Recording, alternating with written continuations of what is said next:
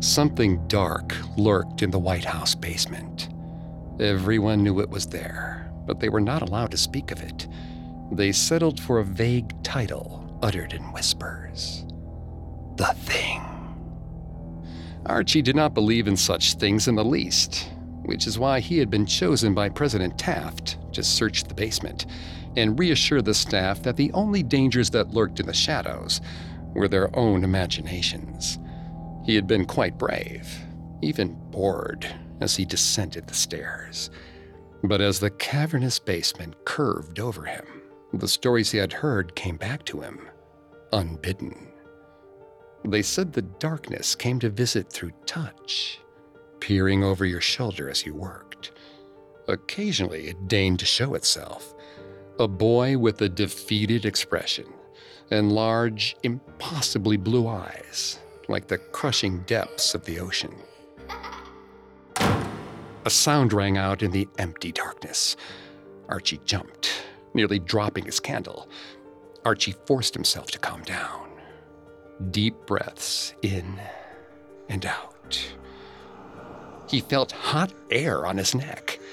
Archie wiped at the spot, touching nothing but his own skin. When he removed his hand, he felt it again. Rhythmic. Breath. He heard it now, at a different rhythm from his own shallow breaths.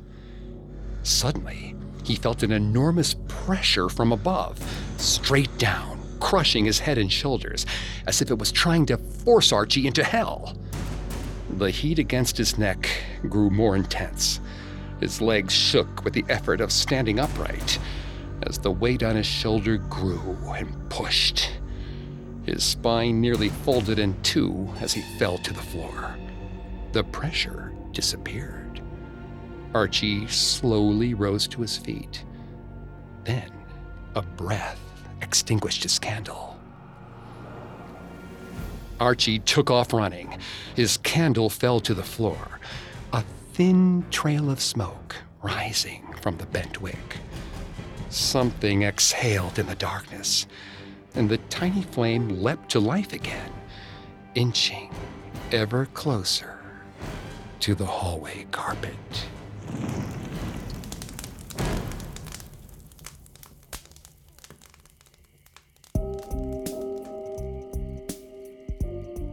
Welcome to Haunted Places, a Parcast Original.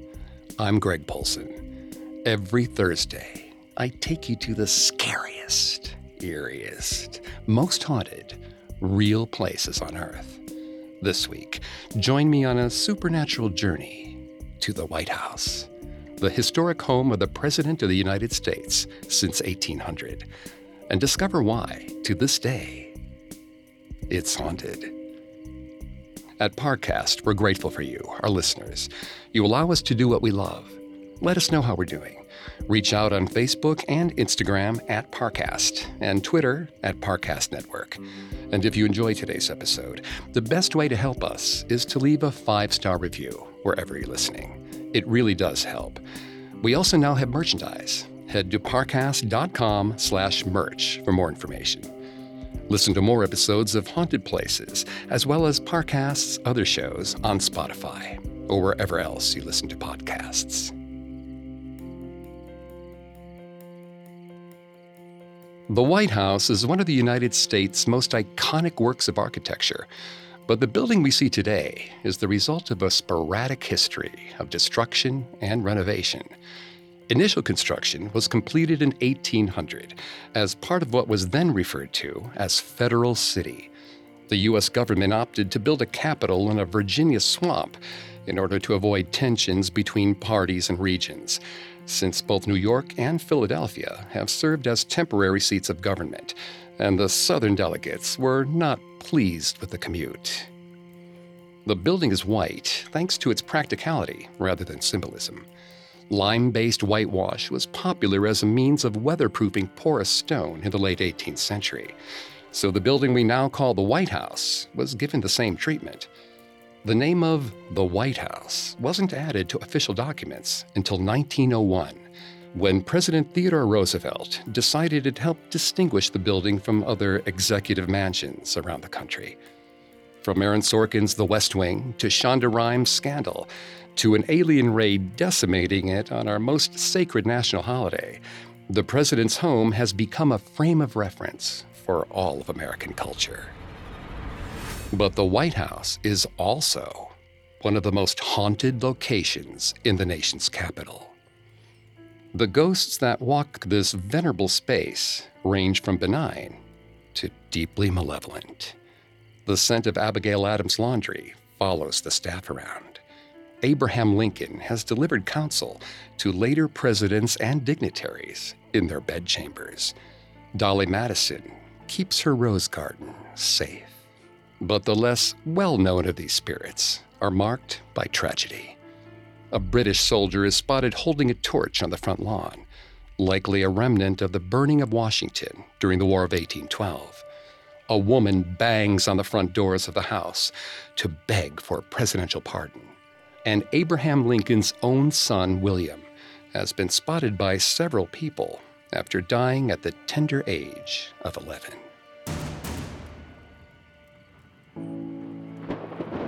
Mary could not bring herself to crawl out of bed. The staff had checked on her several times already, concerned about the railing of the storm outside. The windows were bending inwards because of the wind, and lightning had already scorched the earth. But all she heard was horses.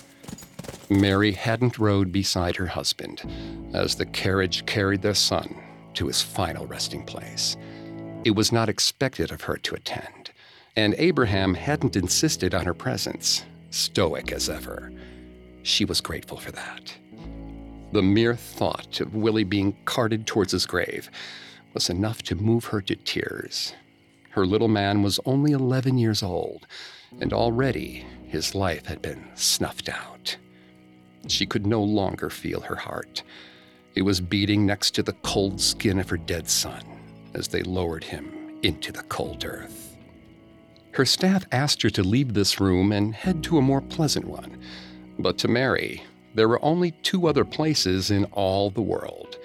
The first one, the green room, was where small William had been laid, with a sprig of laurel on his lapel.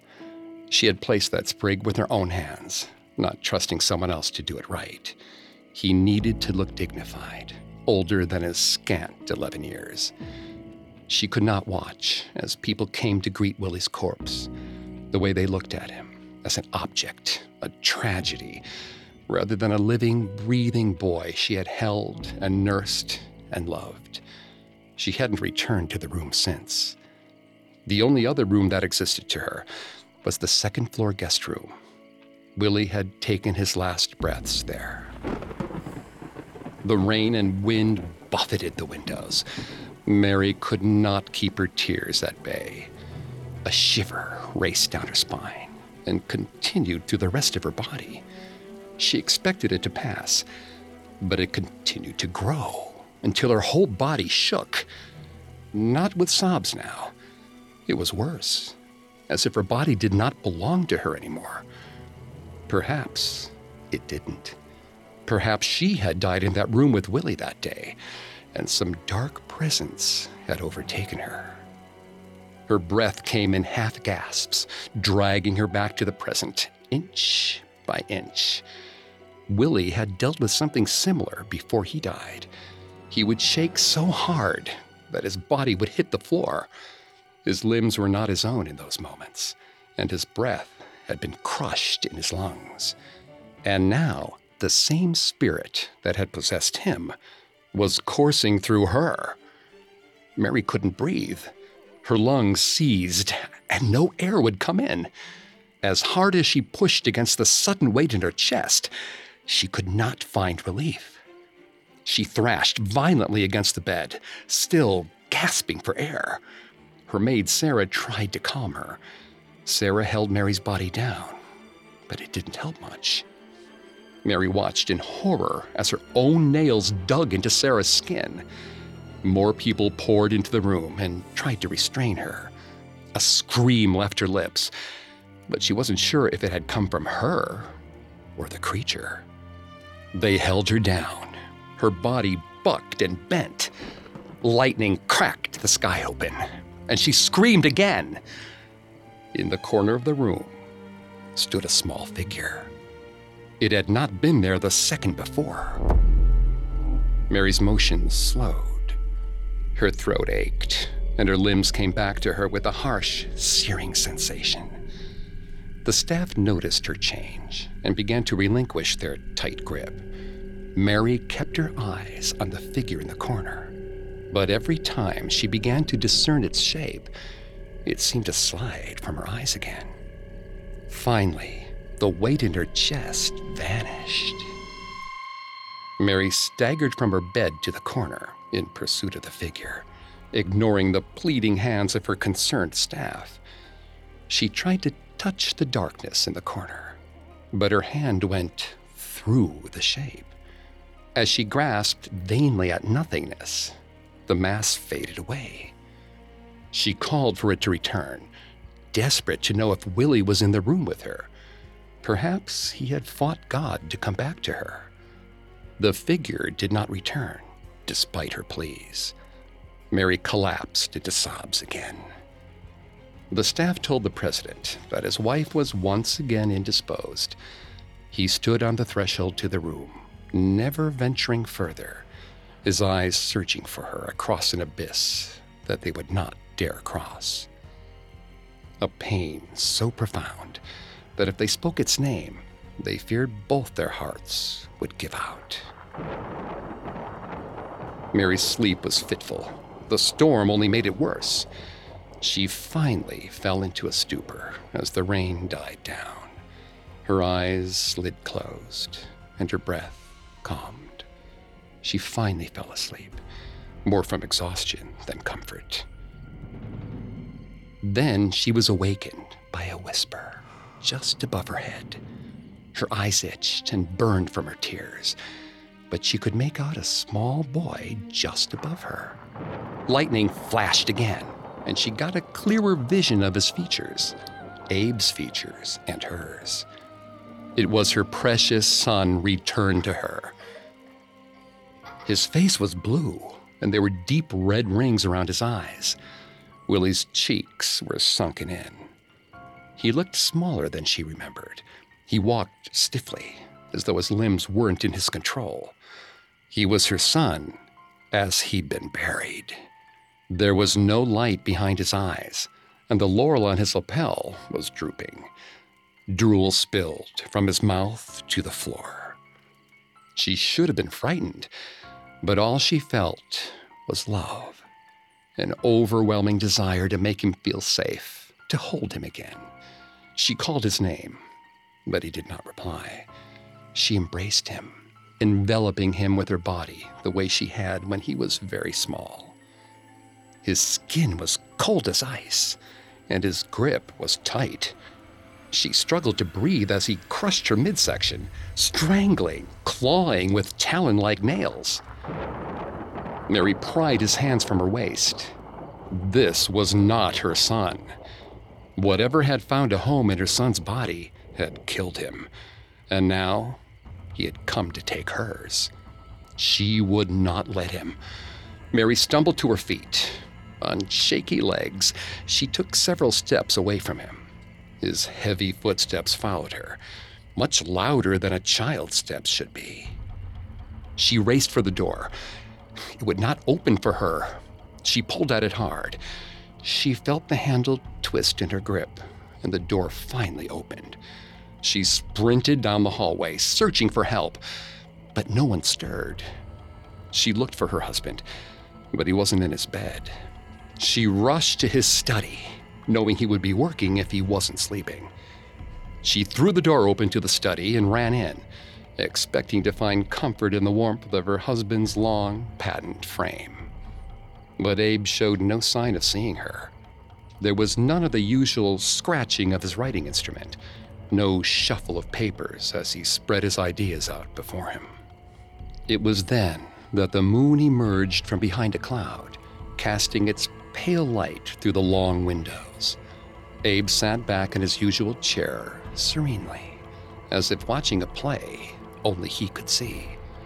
He delighted in a joke that was inaudible to all but him, but the laugh stopped in his throat as a gout of blood spurted from the back of his head.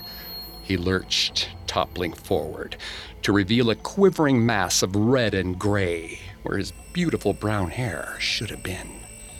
Mary screamed.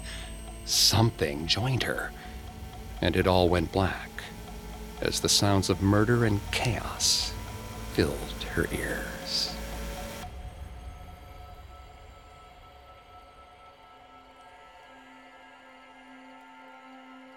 First Lady Mary Todd Lincoln was a fervent believer in spiritualism, hosting seances and consulting mediums to commune with her mother, who she lost at age 6, and her children, who had passed away at 4 and 11.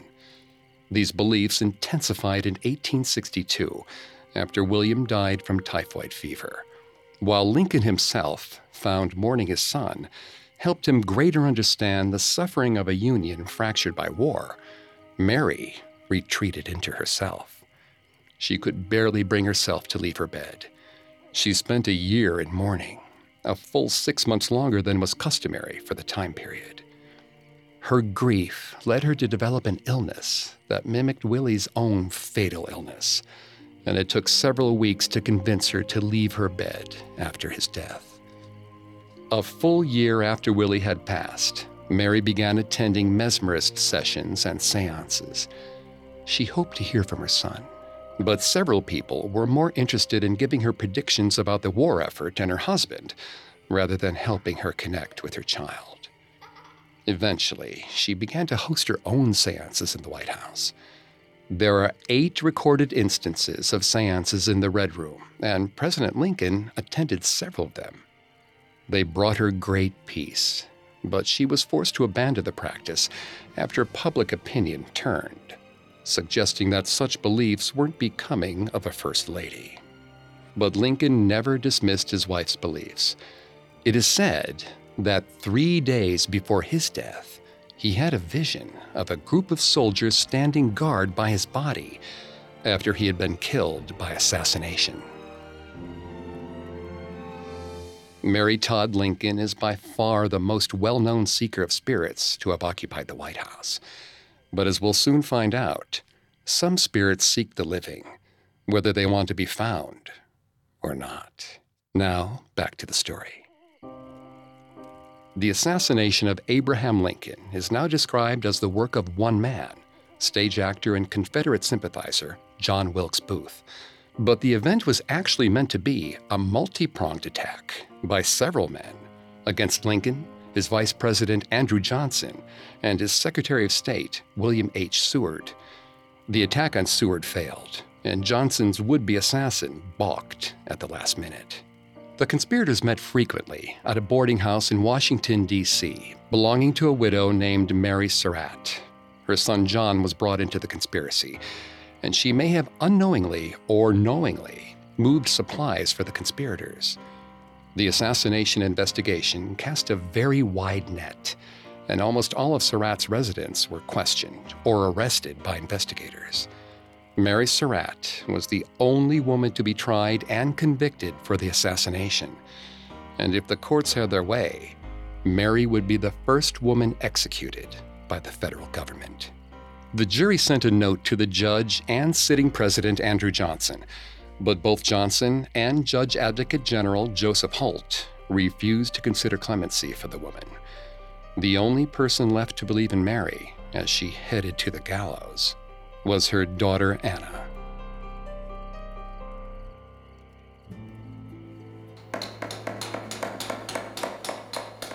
Anna Surratt woke to the incessant pounding of hammers. The workers had made their final adjustments to the gallows, and her mother would be swinging by her neck soon. Her mother was innocent, but that didn't seem to matter anymore. The people wanted blood, and her family would pay the cost of it. Anna's pleas to meet with the president had gone unanswered. Now, she stood among the crush of people in the sweltering July heat and waited for her mother to appear. Anna was 22, and she was about to be an orphan. Despite her best efforts, Anna's gaze continued to wander towards where her mother's final resting place would be. There was already a set of grave sites carved deep into the earth, and empty weapon crates laid beside them. They would not even give Mary Surratt the dignity of a real coffin. Her mother was just another piece of cannon fodder in the Civil War. A murmur spread through the crowd. Anna looked around to see what the fuss was about. The prisoners had arrived. All of them were hooded, but Anna's mother was unmistakable. She was the only one of the 4 prisoners wearing a dress. Panic raced down her spine. She thought she was brave enough to see it, but she was wrong. She could not stand in a cheering crowd and watch as her mother's gentle neck was snapped by the swift, short, devastating fall. But Anna would not give up hope. For weeks now, cavalry riders had been stationed near the White House and outside the prison in anticipation of a stay of execution for the federal justice system's first female victim. Anna had begged and pleaded with the papers, with judges, and even at the White House itself, but they had never let her in, and the riders had never mounted their horses, aside from coming today to see the very end of Mary Surratt. President Johnson had not come. No, he stayed silent in his great White House, occupied with things more important than freedom and justice and mercy. For him, it was just another day. She wondered if his pen scratched just a little as he signed his important documents, if his ink spilled on his pristine white shirt, if it reminded him of the blood that was about to be spilled because he had given in to a mob. She heard the rabble outside her mother's boarding house, the unfortunate place where Booth and his men met. She knew they wanted to tear her mother apart, piece by piece. Perhaps they would tonight. Now the riders were saddling up, their job finished. Their departure signaled the end of her hope. But no, she would not let it end like this. There was one person who could save her mother, and she knew exactly where he was. She pushed through the crowd to meet the cavalry. A rider smiled at her. She asked if he could spare a moment and take her back to town. The excitement of the execution had proven to be too much for her, she said. He struggled with the decision for a moment before hopping down and helping her up onto the giant creature. As he lifted his leg to step back on, Anna kicked the flanks of the horse and they took off, leaving the cavalry officer on his back in the mud. She was distantly aware of the rider yelling at her to stop, but there was no time. The prisoners were stepping up towards the platform. She could not waste a second. She galloped towards the White House. As she ducked under the trees, she could almost hear the lever for the platform as the first body dropped. The body would jerk and twitch for minutes as the crowd watched with anticipation, waiting for the moment when life would finally leave the man's form. Anna swallowed down her anxiety and kicked the flanks again. Her horse fought her, nearly throwing her off. But Anna would not be deterred. She slowed her movement for just a second, giving the horse a few solid pats on the head. It calmed under a more gentle touch. When she kicked this time, the horse took off with her, as though they were running from the very gates of hell. As she neared the stately home of the nation's president, Anna slowed the horse to a trot. They would never let her in if they knew how she came, but her only hope was to rush. She leapt from the horse and took off running. There were several guards stationed in the front. She raced for the door, but they were much faster than her. They pulled her back roughly, and she fought them at every turn. When kicking and punching didn't work, she bit the arm, pushing into her stomach. The guard relinquished his hold for the briefest of seconds, but it wasn't enough for her to escape. There were still others holding tightly to her. By now, the executioner must have moved on to the next prisoner. They would be allowed a few last words, and then the noose would be fitted over their hooded head. They would have no way of knowing when the drop was coming, aside from the sudden sound of the lever letting gravity take its turn. The thought of another person being killed a spectacle for an audience that had already lost so much brought bile to her throat. She renewed her fighting and managed to incapacitate one of the guards with a kick to the groin. The other was still holding her back, but she reared like her horse had and knocked him in the head. He let go of her in shock, and she sprinted for the doors. They were large and intimidating, a symbol of the barrier between the rulers and the ruled.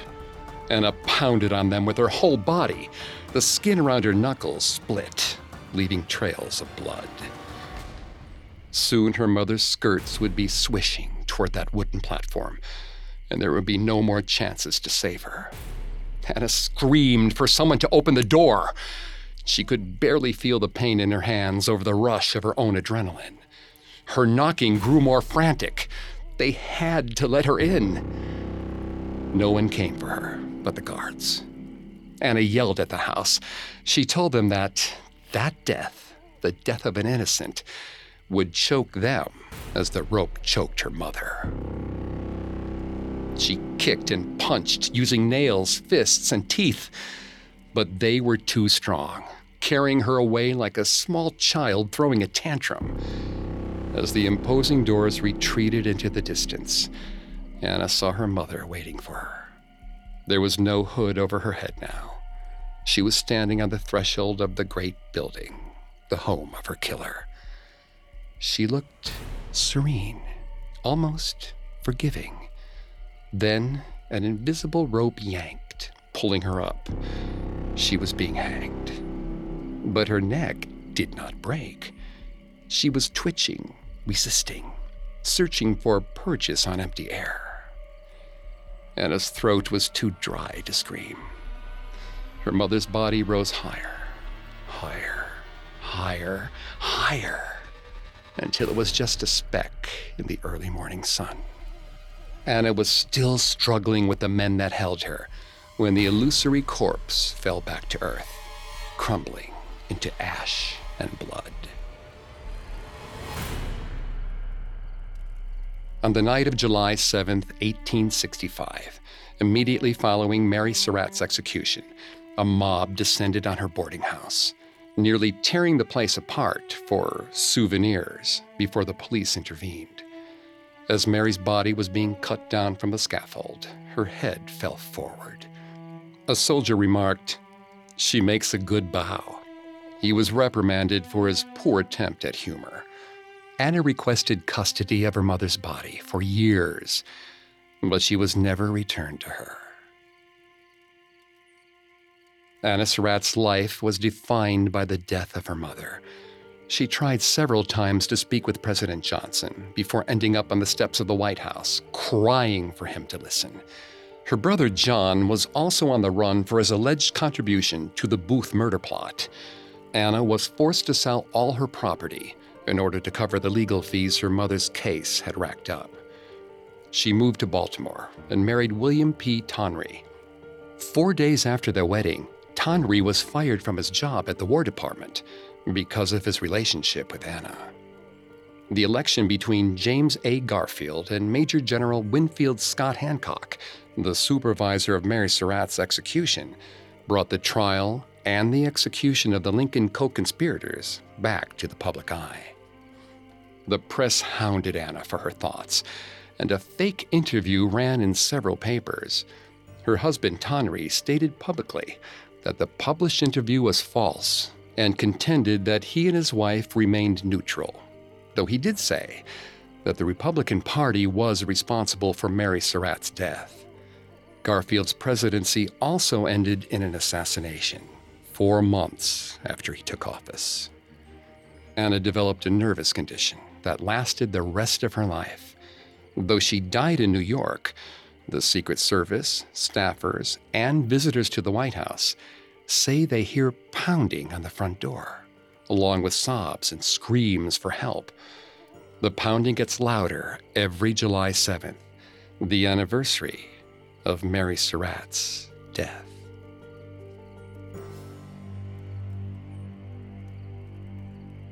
But she isn't the only woman that haunts the grounds, and Anna's counterpart is far more malevolent than the morning girl could ever be. Now, back to the story. The White House we know today is the result of over 200 years of building and rebuilding to fit both the needs of the president and the country. The White House was designed by Irish architect James Hoban, mixing colonial, neoclassical, and Renaissance styles. Thomas Jefferson designed some of his own architectural improvements when he moved in 1801.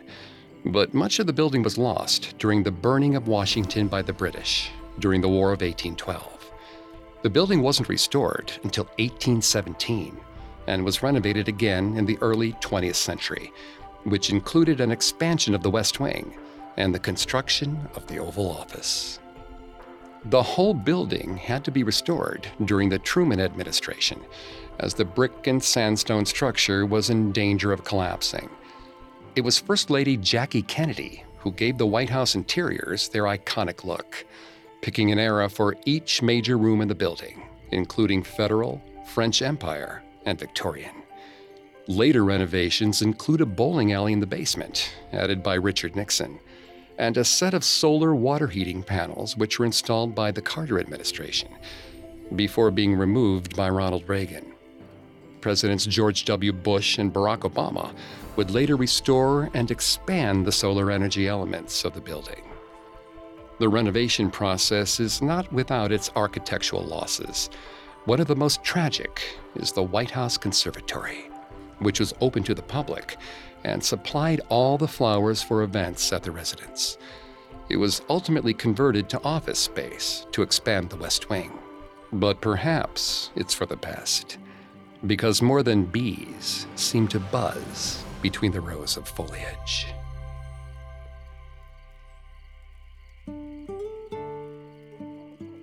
Nathan loved working at the White House.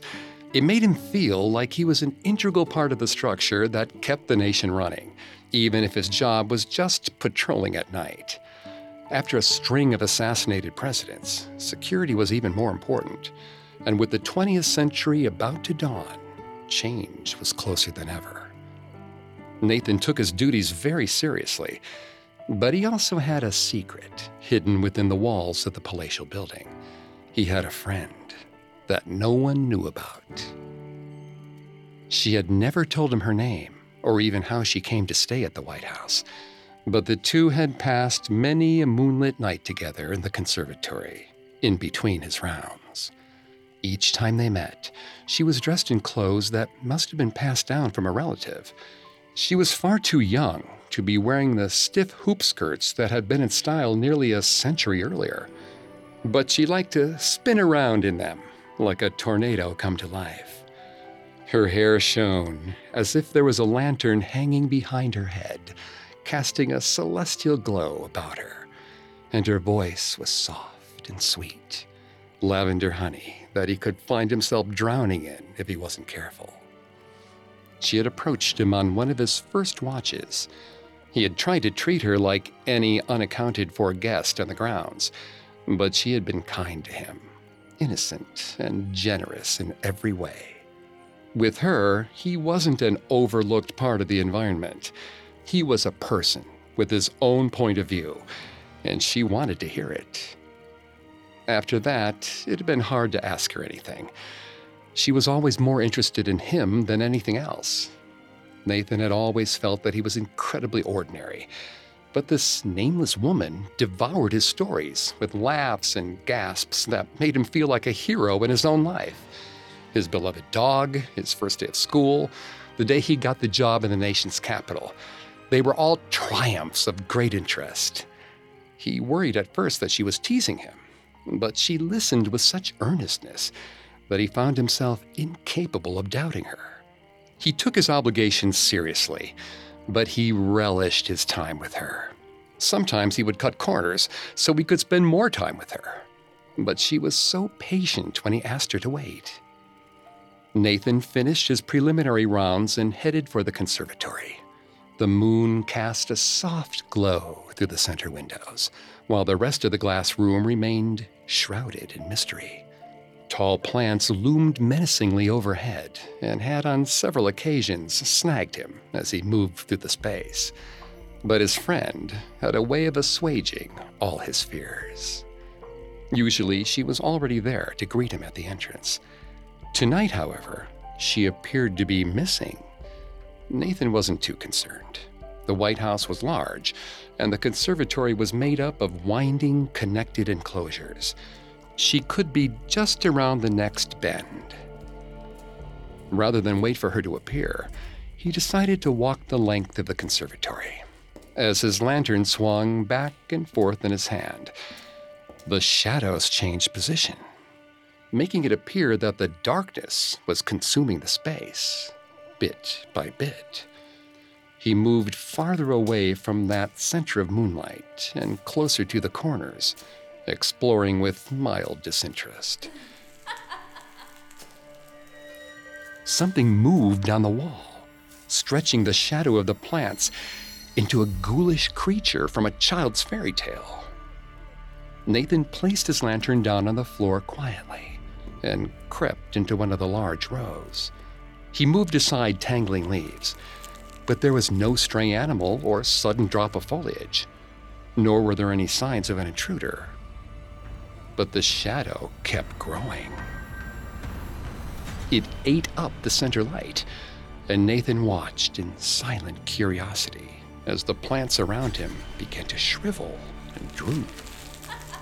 He whirled around, but he was alone, aside from the vegetation shifting in the shadows.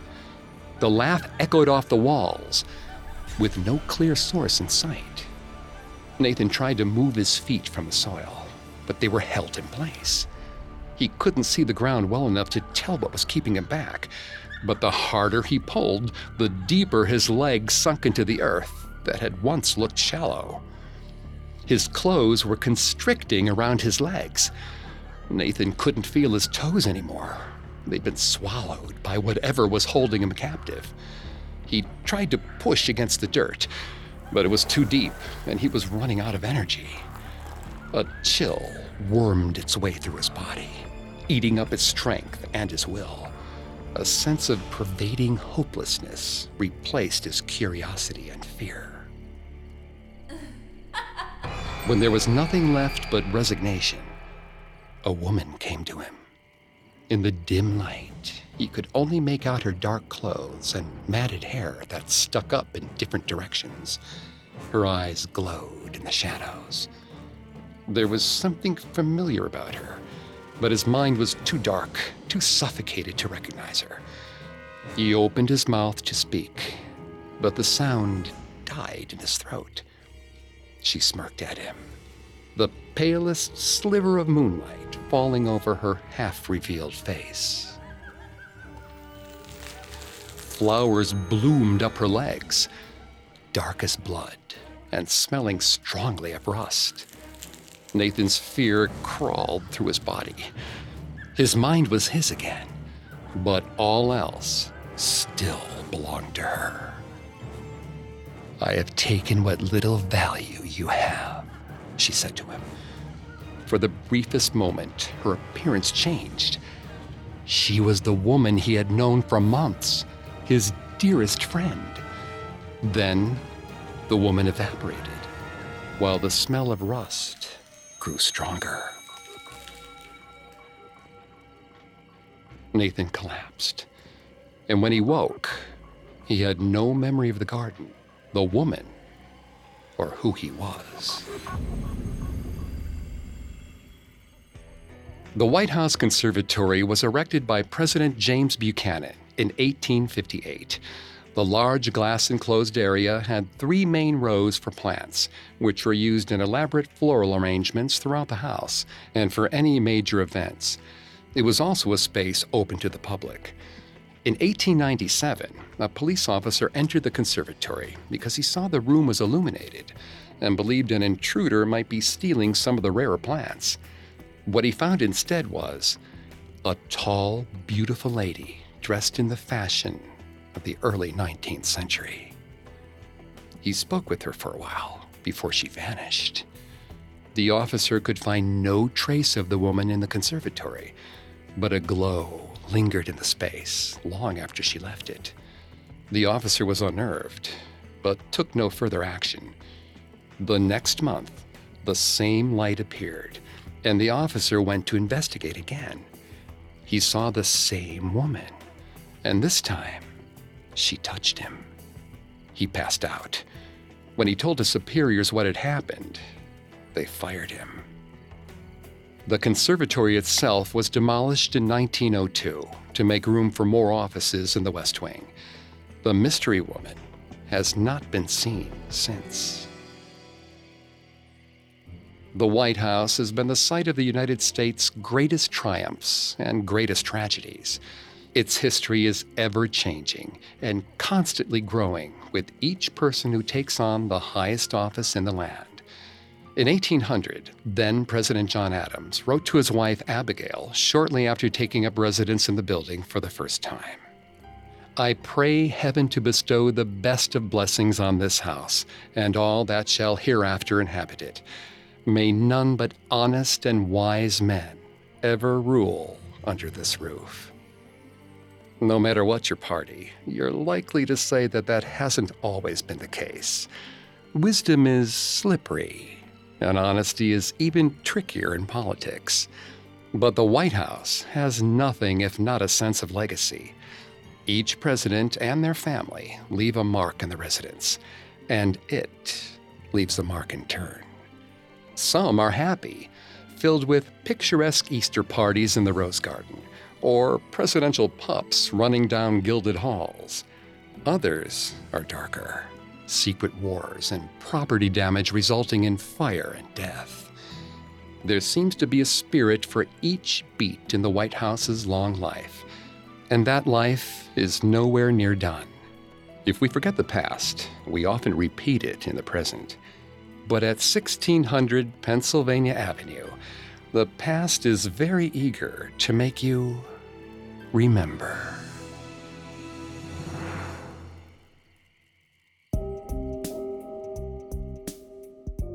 Thanks again for tuning into Haunted Places. We'll be back on Thursday with a new episode. For more information on the White House, amongst the many sources we used, we found the work of the White House Historical Association extremely helpful to our research. You can find more episodes of Haunted Places, as well as all of Parcast's other shows on Spotify and wherever else you listen to podcasts. Several of you have asked how to help us. And if you enjoy the show, the best way to help is to leave a 5-star review. And don't forget to follow us on Facebook and Instagram at Parcast and Twitter at Parcast Network. I'll see you next week. Haunted Places was created by Max Cutler, is a production of Cutler Media, and is part of the Parcast Network. It is produced by Max and Ron Cutler, with sound design by Kenny Hobbs. Production assistance by Ron Shapiro, Paul Liebeskin, Maggie Admire, and Freddie Beckley. This episode of Haunted Places was written by Lil D. Ritter and Jennifer Richey. I'm Greg Polson.